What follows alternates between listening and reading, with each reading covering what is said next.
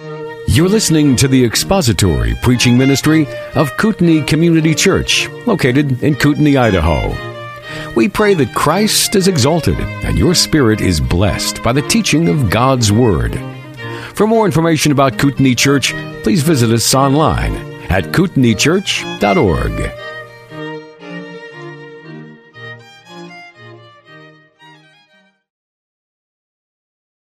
Book of Jonah, chapter 4.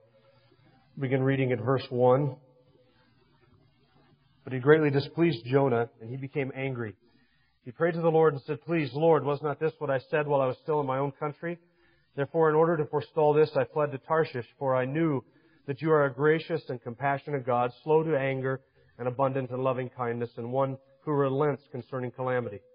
Therefore now, O Lord, please take my life from me, for death is better to me than life." The Lord said, "Do you have good reason to be angry?" Then Jonah went out from the city and sat east of it. There he made a shelter for himself and sat under it in the shade until he could see what would happen in the city. So the Lord God appointed a plant, and it grew up over Jonah to be a shade over his head, to deliver him from his discomfort. And Jonah was extremely happy about the plant. But God appointed a worm when dawn came in the next day, and it attacked the plant and it withered. When the sun came up, God appointed a scorching east wind, and the sun beat down on Jonah's head so that he became faint and begged with all his soul to die, saying, "Death is better to me than life." Let's bow together before we begin.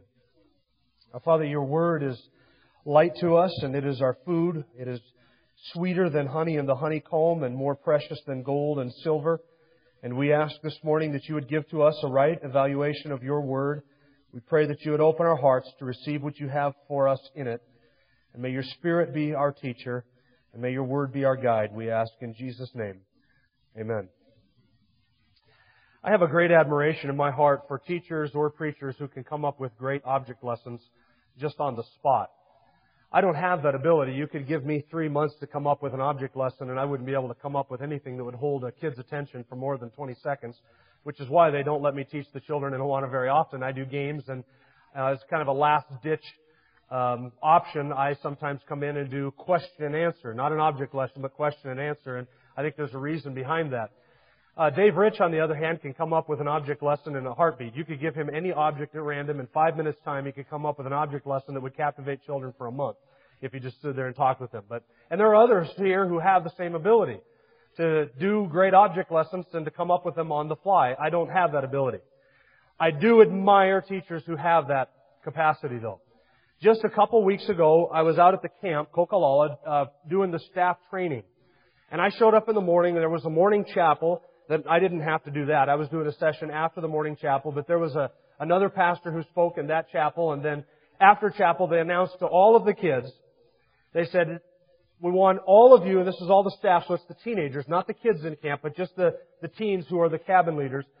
They said, "We want you to go out to this certain part on the camp property, and there you'll find a pile of rocks. I want everybody to go out and get a rock. You pick whichever rock you want, and then bring it back here to the dining hall, and we'll tell you what you're going to do with it." So we all went out to the big pile of rocks, and there were rocks out there, some as small as golf balls, some of them as big as basketballs, and each kid picked a rock. Some of them picked small rocks, some of them picked the basketball-sized rock, and we packed them all the way back to the dining hall, and then we sat down, and the director got up, and he said, "Now, here's what you're going to do. You're going to pack your rock around with you all day long, all the way until the evening chapel. We're not going to tell you what this is about, but you have to keep your rock with you. And everywhere you go, to the bathroom, to your cabin, to play football, your rock has to come with you. Anything you're going to do today, you got to except canoeing." They said, "You don't have to take your rock canoeing. You can leave your rock on the shore, but for every other activity, you have to take your rock with you." Well, this fascinated me. And I noticed some of the kids who had the big rocks sort of took rope and made slings out of them, or they emptied out their backpacks and put them in the backpacks so that they could carry them around to be easier. Some of the kids had really small rocks so they could put the rock in their pocket. And other kids just had, like I picked a rock that was big enough to hold in one hand, and I packed it around with me the whole time I was there. But I wasn't going to be there till the evening chapel. So I went up to the director and I said, I'm not going to be here for when you reveal what this is all about. And I know this is an object lesson. I'm really curious to know what the point of all of this is. So he shared it with me. He said, tonight at the evening chapel, we're going to show the similarities between the rock and sin. And how when we sin and we continue to live in sin and we carry our sins around with us, it's much like packing a rock around. Now that may be lost on you initially, but then we sat around for about 5 minutes and came up with a half a dozen great parallels between the rock and sin. For instance, some of the children, when they went out to the rock pile, they thought that the big rock was going to get them some sort of reward, some sort of recognition, some sort of prize. So they got the biggest rock they could carry. Then they got back to the dining hall, and they found out that they couldn't trade their rock to anybody else. They had to carry their rock around with them. Isn't that much like sin? Sometimes we dive into a big one thinking the payoff is going to be X, and then we find out, man, I got to live with the consequences of this. And sometimes the consequences can be rather heavy. Other kids had a small rock and they put it in their pocket and it was unnoticeable to everybody else around, but they knew that it was there. Even though nobody else could see their rock, they knew the rock was there. And every once in a while they would do something or they would see somebody else's rock, and then they would remember their own rock, even though not visible to everybody else. It was a constant reminder to them that they had a rock in their pocket. Not to be confused with the Walk It in Your Pocket, the Dr. Seuss book. This is a rock in your pocket. Other kids took their rock and they named their rock. And they wrote the name on the rock in a marker. Some of them, I guess, in order to personalize it and sort of make it part of the family or part of themselves. Others decorated their rock, drew little things on it, tried to cover up the blemishes on their rock, tried to make their rock more presentable and more respectable, and get other people to like their rock. And isn't a rock just like sin? We try and find an easy way to carry it and deal with it. And even though we pack it around, we try and make it lighter, or sometimes we even brag about our rocks. Some kids were doing that, bragging about their rocks. Look at my rock. You know how pretty it is?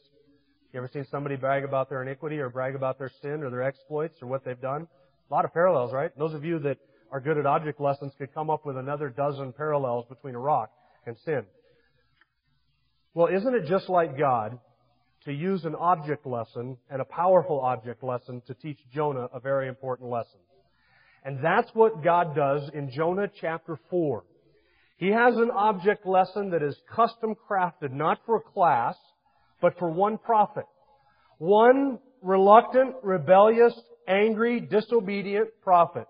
And God knows exactly what He has to do to get Jonah's attention, exactly what He has to do to manifest the realities of Jonah's heart, and then exactly what He needs to say to Jonah in order to deal with Jonah's sin. So in Jonah chapter 4, we have an object lesson. And it's just like God to have a perfect object lesson, and this one in Jonah chapter 4 is perfect just for Jonah.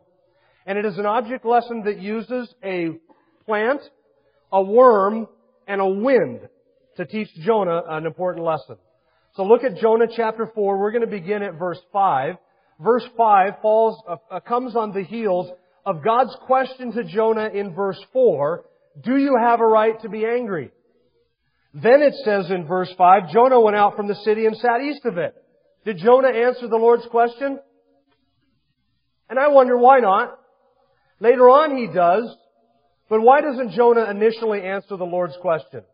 Do you have a right, Jonah, to be angry? Do you have a reasonable excuse? Do you have a justification for your anger? And Jonah is silent. And I think that is because Jonah thinks he has a right to his anger, but at the same time, Jonah doesn't want to express that to the Lord because he knows it's foolish to try and convince the Lord of His justification for his anger.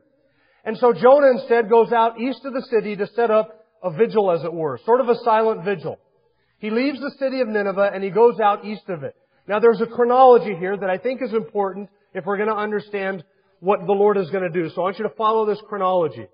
Some people suggest that Jonah went into the city of Nineveh and he preached to the city, and then before they repented and before he saw what happened, before God relented of the calamity, that Jonah then went out east, set up his tent, sat there and waited to see what God would do.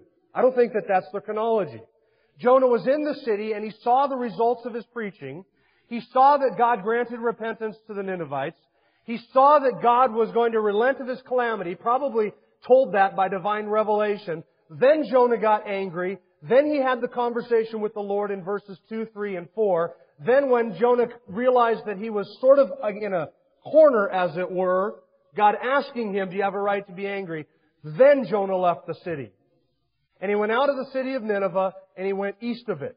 Most likely because the Tigris River ran along the west side of the city. So Jonah went out on the other side of the city, east of the city, and he set up a shelter. Why would Jonah set up the shelter and begin this vigil outside the city of Nineveh? Jonah leaves the city, and I don't know if this is right or not, but I picture Jonah wandering sort of around the countryside from spot to spot, trying to find the best vantage point. Now maybe he didn't. Maybe he just left, went out and sat in a hole somewhere. But it wouldn't surprise me if Jonah went out and went from spot to spot, mountaintop to mountaintop, ridge to ridge, peak to peak, somewhere where he could get the best view of the city. You do that when you're hunting, right, men? You go out, and if you're going to sit down somewhere, you want to find a place you can see the most amount of territory, you have the best view. I suspect that that's what Jonah did. Outside the city, setting up camp, waiting and watching, and he wanted to see what God was going to do to the city. Now, perhaps God would rain down fire like on Sodom and Gomorrah. Perhaps the ground would open it up and swallow it like the children of Korah. Or perhaps God would bring an invading army in to destroy and to pillage and to burn the city. But whatever it was fine with Jonah, as long as he had a good view of it when it happened. So he goes outside the city and he sets up, it says, a shelter. The word means a pavilion or a booth or a tent. It was the same word used in Leviticus chapter 23 of the shelters that the children of Israel would build for the Feast of Booths or the Feast of Tents. So Jonah would have put up sticks. It's not an overnight shelter. It's more of a permanent shelter. It was something that they lived in when they did this for the Feast of Booths. They would live in it for 7 days. So the text seems to indicate that whatever it was that Jonah set up, that he was intending to be there for a period of time.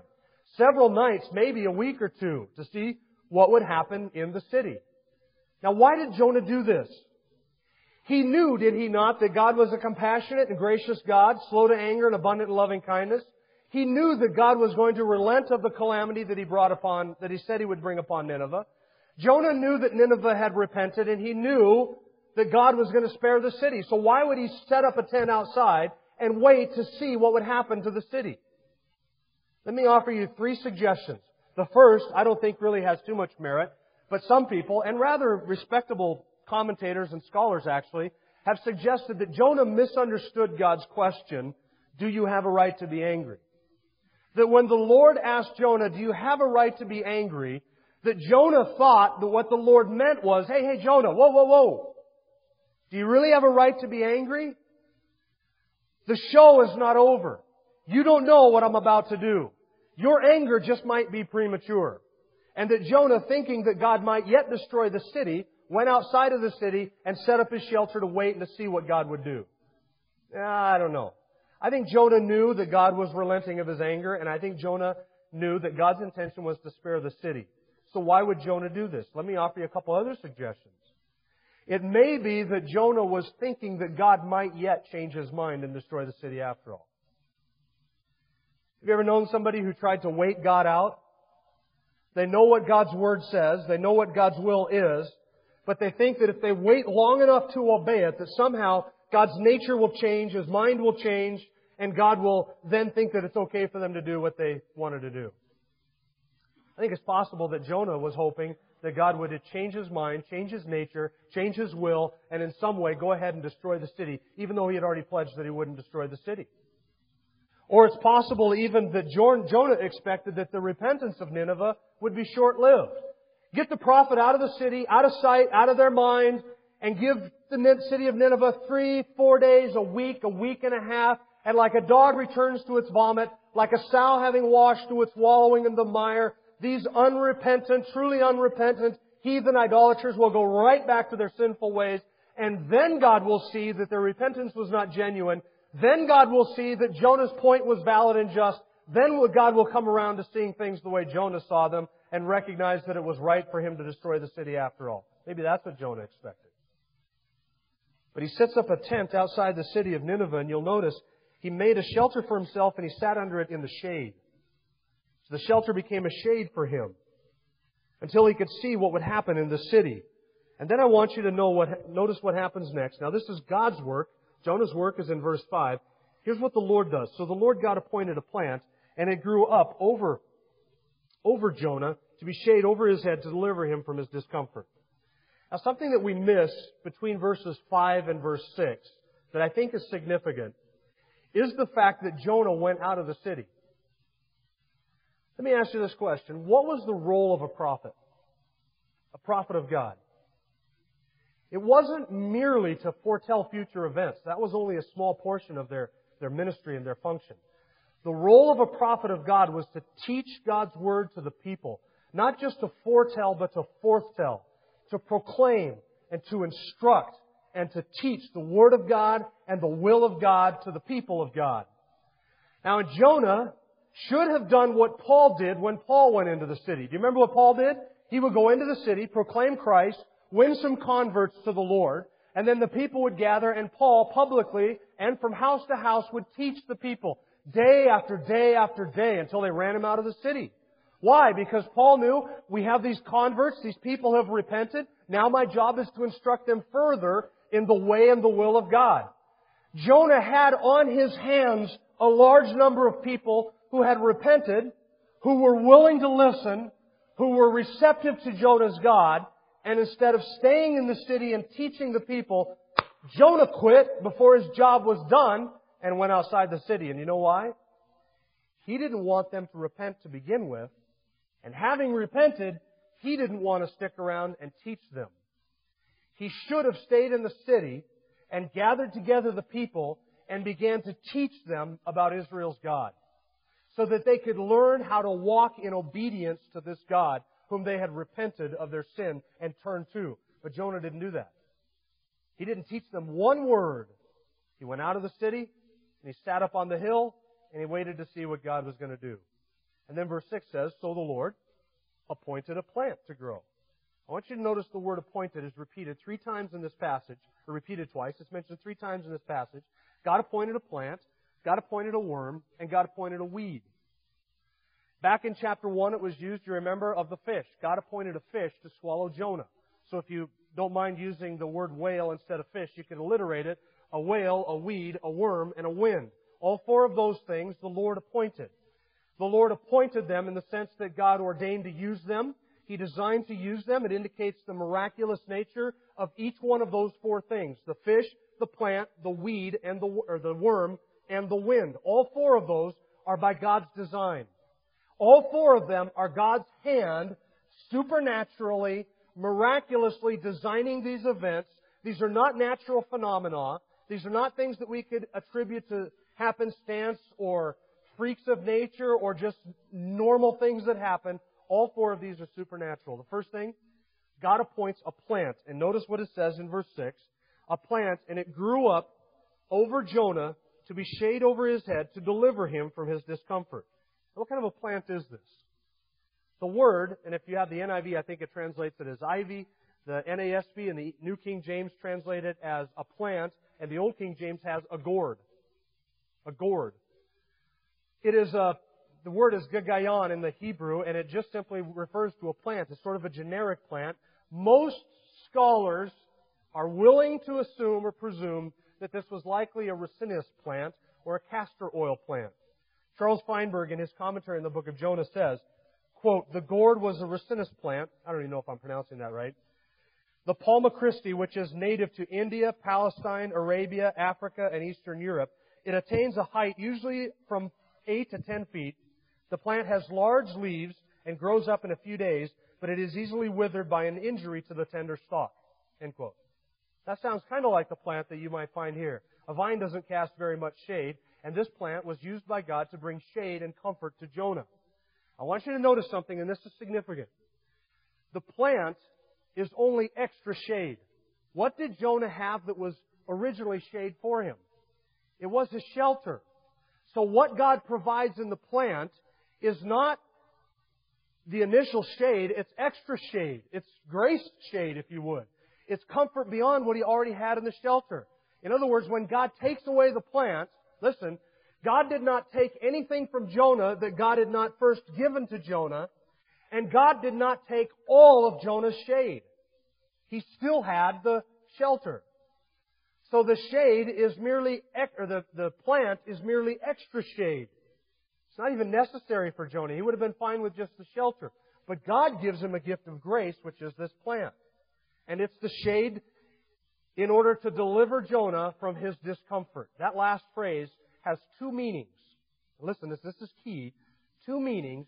And the two meanings, the double meaning is intentional. The word deliver can mean deliver or to shade. And some translations put shade there. The word that's translated shade or deliver can speak of shading something, like protecting it or putting something over it, or to deliver. Not to deliver like your mailman delivers, but to deliver in the sense of protecting or guarding something or delivering something from a calamity. It can mean to shade something, or it can mean to deliver something. And likewise, the word distress or discomfort is also translated wickedness. It has two meanings. It can mean discomfort or distress, or it can mean wickedness. In fact, it's used and translated wickedness in Jonah chapter 1 verse 2, go and cry out against the city of Nineveh because their wickedness has come up from before me. And then later in Jonah chapter 1 verse 8, the same word is translated calamity. Tell us on whose account, the sailors asked Jonah, has this calamity struck us? So it can mean wickedness, calamity, destruction, or it can mean discomfort or distress. Which means the last phrase for the purpose of the plant could be translated two ways.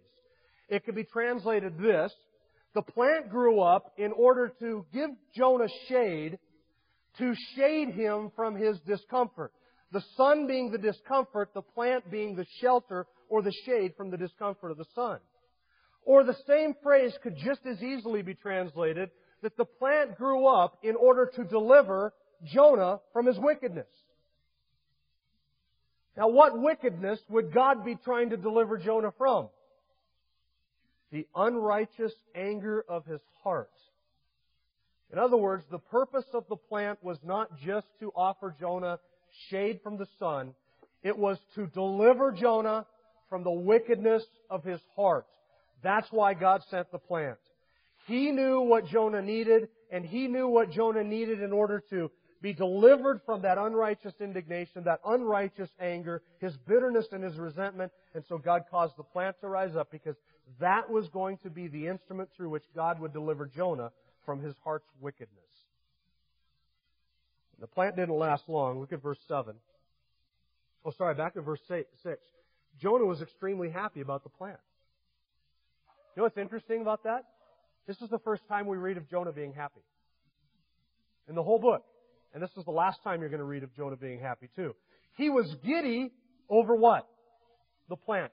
Finally, Jonah is happy. When God gave him the call to go to Nineveh, he wasn't happy about that, so he ran. Got on board the ship. God sent a storm. He wasn't happy about that. He wanted off the ship into the water. So they threw him overboard into the water. And Jonah wasn't happy about that. So God sent a fish to deliver him from the water. And Jonah wasn't happy about that. And then the fish regurgitated Jonah up onto dry land. And he was called to preach again. And presumably, Jonah wasn't happy about that call. So he went to Nineveh and he preached and they repented and God relented. Jonah wasn't happy about that. Jonah wasn't happy when he got what he wanted. And Jonah wasn't happy when he didn't get what he wanted. Jonah is never happy anywhere in the book until the plant grows up. And then Jonah is what? Extremely happy about the plant. And things are great. Verse 7 says, God appointed a worm when the dawn came the next day, indicating that the plant likely grew up in one day's time, not over the course of several weeks or several months. The plant grew up in one day's time. It provided shade for Jonah, and now Jonah is happy. He's got his shelter, he's got the plant, and I can imagine Jonah going to bed that night with a contented grin on his face. Finally, the Lord is coming around to seeing things my way. He sent the plant, and I have the shelter, and I have the shade, and tomorrow's a new day. I'm going to get up tomorrow morning. I'm going to sit in my shelter with my plant over top of my head, and I'm going to watch the city of Nineveh, and maybe tomorrow will be the day that God will destroy the city of Nineveh, and then I will not just be extremely happy, I'll be very extremely happy. The future was so bright for Jonah he had to wear shades. Until the next day when the dawn came, and a worm, what it says, God appointed the worm, and it attacked the plant. I want you to notice two things, and the first we will deal with in more detail next week, but I want you to notice these two things. First of all, the destruction of the plant is what really gets Jonah's goat. It is the destruction of the plant that angers him. God knew what He had to do to get at Jonah. It wouldn't suffice just with the wind or just some other form of discomfort, but God destroys the plant. And that's significant because the plant is the issue you see down in verse 9. Do you have a right to be angry with the plant? And Jonah says, yes, I have a right to be angry, even to death. So God's destruction of the plant is the issue later on. We'll look at that more next week. The second thing I want you to notice, who sent the worm? God appointed the worm. Do you know that God could have sent that worm to 1,000 other food sources anywhere around Jonah? But where did God send that worm? To that one plant. Was this an accident? It was not an accident. God is intentionally destroying the one thing that at this point was closest to Jonah's heart. God's hand is in this. God is free to destroy. God is taking a blessing from Jonah that He had already given to Jonah. Do you know that God, as the giver of your blessings, has every right to take your blessings from you? Do you realize that? A lot of times we like to give God credit for all the good things that He does for us. We like to give Him credit for the sun and the beautiful weather and the provision that He's given us in our job and our families and our wives and the food and all of that. And all of that is right and good, and we ought to do that. But then when calamity strikes, oftentimes we fail to recognize that there is a hand behind it and there might be a purpose in it. So it is the worm that destroys the plant, and it is God who has appointed the worm to do the destruction. And then notice further, verse 8. After the plant withered and the worm attacked the plant, when the sun came up, God appointed a scorching east wind. And the sun beat down on Jonah's head so that he became faint and begged with all his soul to die, saying, "Death is better to me than life." So who caused the plant to grow? God did. Who caused the worm to visit the plant, destroy the plant? God did. And who sent the east wind, the scorching east wind? God did. Did God control the temperature of the wind? He certainly did. He controlled the direction of the wind, and He controlled the timing of the wind. There's nothing here that is merely circumstantial. There's nothing here that is a coincidence or a freak of nature. All of this is supernatural phenomena, a supernatural object lesson to get at Jonah's heart. And God is behind all of it. God was behind Jonah's comfort with the plant. And listen, God is behind Jonah's discomfort with the wind. Now I ask you this. Does your theology have room for a God that would make you uncomfortable? Is there room in your theology for a God who would actually move the elements and move events to make you uncomfortable or even miserable? Or does the God you worship, little g, only concern Himself with your comfort and your happiness? You see, the God who gives blessings is free to take blessings. The God who gave you prosperity is free to take your prosperity. The God who poured out upon you life and health and all of those things is free to take those things from you, and it is not a crime for Him to do so. The God who gave you life is free to take your life, and God is also free to send you discomfort and calamity in order to get your attention. Sometimes it is true that our afflictions are God's messengers. Sometimes afflictions are simply the result of living in a fallen world, but sometimes afflictions are God's messengers to teach us something. And you and I ought not to run from those afflictions, and we ought not to run toward our comfort as if that is God's highest good for us, because it is not. God is not interested in Jonah's comfort. God is not interested in Jonah's happiness. What is God interested in? Jonah's holiness. That's what God wants. He doesn't care if Jonah is comfortable. He wants Jonah holy. He doesn't care if Jonah is happy. He wants him holy. And so God does this in order to make Jonah a holy prophet so that God could use him because God is interested with his heart. God sends us affliction. And I ask you, does your theology have room for a God that would make you uncomfortable or make you even miserable at times in order to teach you things, to teach me things? It ought to, because God is not all consumed about your comfort. You are, but God is not. He really is not concerned about your comfort at all. He doesn't want us happy. He wants us holy. And sometimes what makes us sinful creatures happy is the opposite of what would make us holy. And God is free to send the discomfort. And He did with Jonah. He sent a scorching east wind. You see, the plant is withered, and now God has taken away Jonah's source of happiness. And then with the withering of the plant comes what is known as a sirocco. And Dennis Bawley, in his Geography of the Bible, describes the scorching east wind in the Middle East. And this is what a sirocco is. During the period of a sirocco, the temperature rises steeply, sometimes even climbing during the night.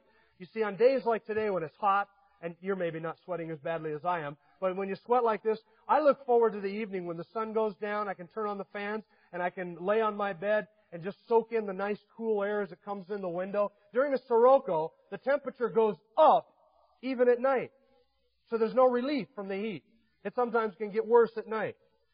And it remains unusually high, usually about 16 to 22 degrees above the average. At times, every scrap of moisture seems to have been extracted from the air, so that one has the curious feeling that one's skin has been drawn much tighter than usual. Sirocco days are peculiarly trying to the temper and tend to make even the mildest people irritable and fretful and to snap at one another for apparently no reason at all. So it's not just a wind, friends. It's like being in a convection oven. And does it really matter if you have shade when you're in a convection oven? Likely, with the sirocco and the scorching east wind, Jonah's shelter would have withered, and his shade would have become sparse, and that wind would have rendered the shelter totally useless. Because now you have a wind that's rolling in off the desert. Now, had Jonah set up camp on the western side of the city, then the wind would have blown across the Tigris River and across that fertile plain and across sort of the cooler area of the valley. But Jonah gets the easterly wind coming from his back right off the desert, and it is a scorching east wind. And the text says that the sun beat down on Jonah's head. It's the same word used of the worm that attacked the weed. It attacked or it beat down on Jonah's head so that he became faint. And he is hot. And then what does Jonah say? It would be better for me to die than to live. Have you ever had heat sickness? Have you ever had heat stroke? I've had it a couple times, and if you have, you know what that's like. You work so long and hard in the heat and under the direct sun, and you're not used to it, and it's early in the year or something like that, and it's 100 degrees out, and you work and you sweat, and you go home and you're tired, you're faint, and you're sweating even while you're chilled. I've had that. Be sweating even while you're chilled. And so weak that you feel like you just can't even lift your arm to take a drink of water. And you drink water, and then you're too weak to get up and go to the bathroom if you even have to because you're so dehydrated, and you're faint, and you're nauseous, and you want to throw up. And Jonah finally gets to the point where it says, better for me to die than to live. Now, what a change that is in Jonah, is it not? Less than 24 hours, what does the Bible say about him? He was exceedingly happy. And now what has changed? Now, less than 24 hours later, he wants to die. And he's asking for death. And he thinks death would be better than life. What has changed? Has Jonah's God changed? No. Has God's will changed? No. Has God's Word changed? No. What has changed? One thing. Jonah's circumstances have changed. You remember back in Philippians chapter 4, we were talking about biblical contentment, where Paul says, I've learned in whatever circumstance I am to be content. And I said back then that if your contentment is attached to your circumstances, so that your circumstances are the means by which you're made content, and you're content because of your circumstances, then when your circumstances change, what's going to happen to your contentment? You will go from being happy one day to being depressed and down the next day in a matter of 12 hours or 24 hours. And what has changed? Nothing but your circumstances. But if your contentment and your happiness is tied to your circumstances, then you'll never be content or happy because you can't control your circumstances. So what has changed for Jonah? Merely his circumstances have changed. And with the change in the circumstances comes Jonah's change in his emotion. Now, had Jonah's contentment and his happiness and his joy been in the person of his God, in the Word of his God, and in the work of his God, then even when the circumstances changed, Jonah wouldn't have changed. But instead, Jonah says, it is better for me now to die than to live. I want to leave you with this.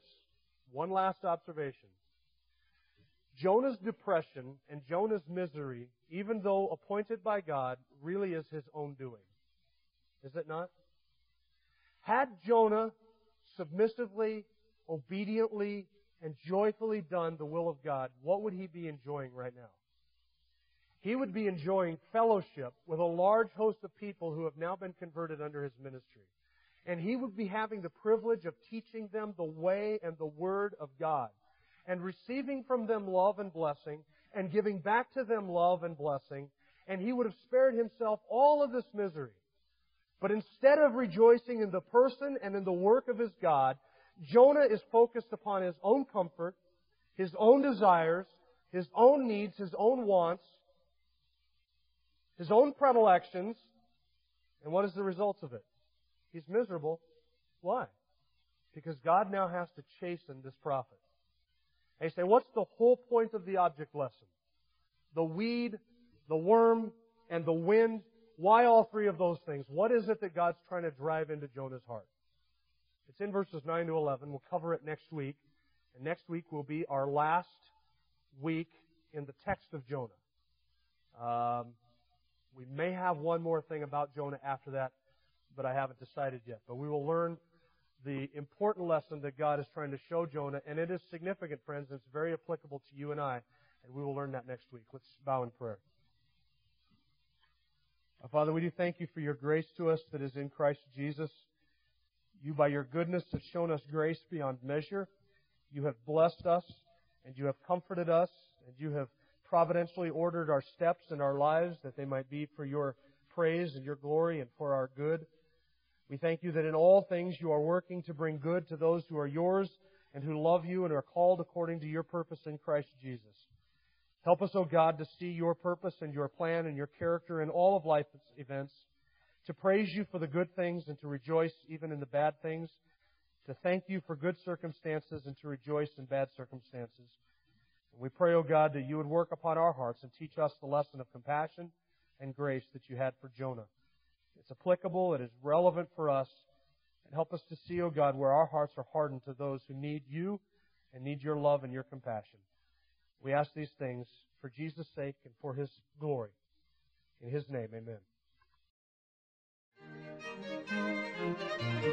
Thank you for listening to the latest podcast from Kootenai Church. If you'd like to learn more about Kootenai Church or to donate to our church ministry, you can do so online by visiting kootenaichurch.org. We hope you enjoyed this podcast and pray you'll join us again next time. Once again, thank you for listening.